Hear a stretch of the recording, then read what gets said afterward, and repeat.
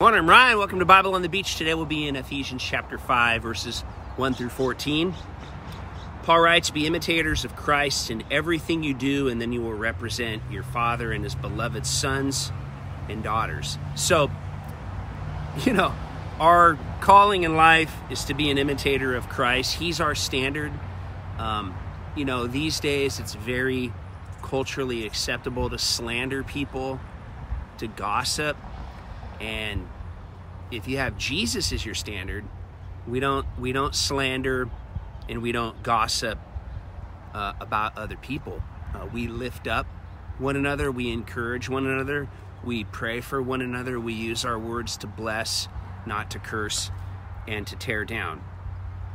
He says, "And continue to walk, surrender to the extravagant love of Christ, for he surrendered his life as a sacrifice for us. His great love for us was pleasing to God like an aroma of adoration, a sweet healing fragrance."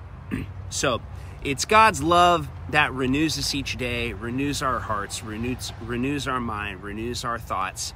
It's the basic foundational principle of operating as we follow Jesus. It's the overwhelming love of God that you feel every day in your life. And Paul's reminding us that all good things flow from love, the recognition of the love that God has for us. It says, "And have nothing to do with sexual immorality, lust, or greed, for you are his holy ones, and let no one be able to accuse you of them in any form."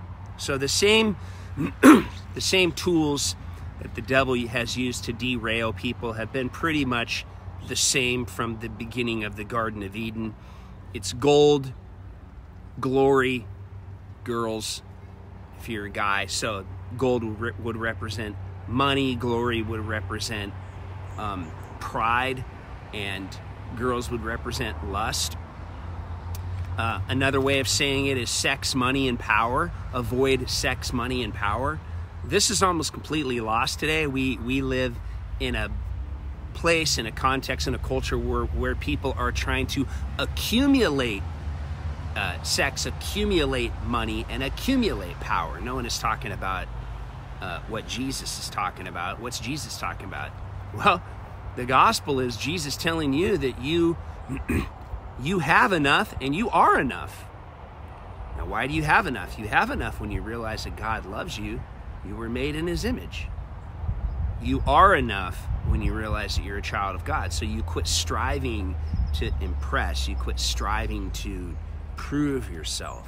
The love of Jesus helps us to relax, and it helps us to calm down. It helps us to be at peace with how God made us. And then out of that, we figure out how we want to serve and love other people.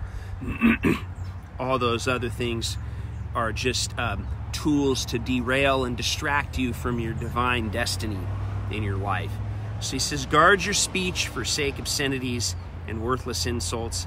These are nonsensical words that bring disgrace and are unnecessary. Instead, let worship fill your heart and spill out of your words." So do you actually have to choose to worship God and use your words to lift up Jesus? Yeah, you do. It's called being disciplined. Every day you have to say, I'm going to walk in worship.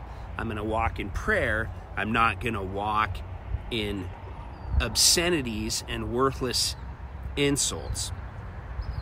It says in verse 5, "For it has been made clear to you already that the kingdom of God cannot be accessed by anyone who is guilty of sexual sin, who is impure or greedy. For greed is the essence of idolatry. How can they expect to have an inheritance in Christ's kingdom while doing those things?" So if you get up every day and you're motivated by lust and greed, it's pretty clear that you're not in the spirit of Jesus, operating in the spirit of Jesus. Well, now, can you technically be a follower of Jesus and be consumed with lust and greed? Well, I'm not sure. The Bible says Jesus is the judge. I have my own personal thoughts on that, but I'll keep them to myself. What I will say is this, is remember that God is your judge. And if you get up every day and you're lusting and you're greedy with every single opportunity experience that comes forward and you think God's cool with it, well, I'm going to leave that between you and the Lord. It wouldn't be my advice that you operate in such a manner. And he follows it up in verse 6 by saying, don't be fooled by those who speak their empty words and deceptive teachings, telling you otherwise. A lot of people will tell you, yeah, you can be filled with lust and be filled with greed and be filled with anger and be in the spirit of Jesus and operate in the family of Jesus. And it's pretty clear here, Paul's saying, no, that's not the a priori, that's not the premise, that's not how we roll. We operate in unselfishness and servanthood and humility. So he says, this is what brings God's anger upon the rebellious. So does God get angry with his rebellious children? Well, sure. How does God's anger manifest itself in your life? Well, I'm not sure. I'm not God. But it does say that God is angry against his rebellious kids.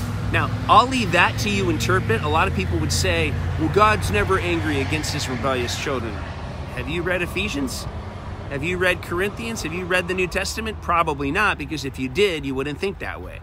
So we allow this to mold and monitor our thinking, not our feelings to mold and monitor our thinking. When our feelings, they're all over the place. This is constant and consistent. We're supposed to align our thinking. We're supposed to have our thinking molded into this thinking. That's what it means to follow Jesus. You follow Jesus means he's in charge. If you follow yourself, it means you're in charge. You don't get to do both. Following Jesus means, I admit I'm wrong, I'm following Jesus. That's what it means, and it means that we follow his word, not our word and our feelings. It's his word and his desires for us. Once your life was full of darkness, but now you have the very light of Jesus shining through you because of your union with him. Your mission is to live as children flooded with his revelation light. So you can even say every day, now God, help me to be filled with your light, to be filled with your love today as I go forward. And the supernatural fruits of his light will be seen in you, goodness, righteousness, and truth. Then you will learn to choose what is beautiful to our Lord. So as you follow God, you get more discernment. As you walk in humility, you get more wisdom. As you walk in compassion, you get more discernment. It says, and don't even associate with the servants of darkness because they have no fruit in them. Instead, reveal truth to them. The very things they do in secret are too vile and filthy to even mention. And I'll just say this here, we live in a very public world now where people publicize their personal life. It didn't used to be this way. It's certainly that way now. And so it's pretty common now for people to just flaunt and publicize the most personal, devious things that they do under the guise of being authentic. And so Jesus says we're not to bring attention to those things because he says they're too secret and too filthy to even mention. Whatever the revelation light exposes, it also corrects, and everything that reveals truth is light to the soul. That is why the scripture says, arise, you sleeper, rise up from your coffin, and the anointed one will shine his light onto you. So what Paul's saying here today is that we're supposed to follow the light. We're supposed to be children of the light. We're supposed to live in the light.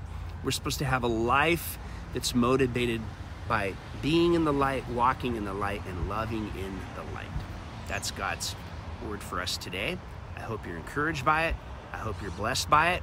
I hope you're lifted up by it. If this helps you, don't be afraid to share it with someone else.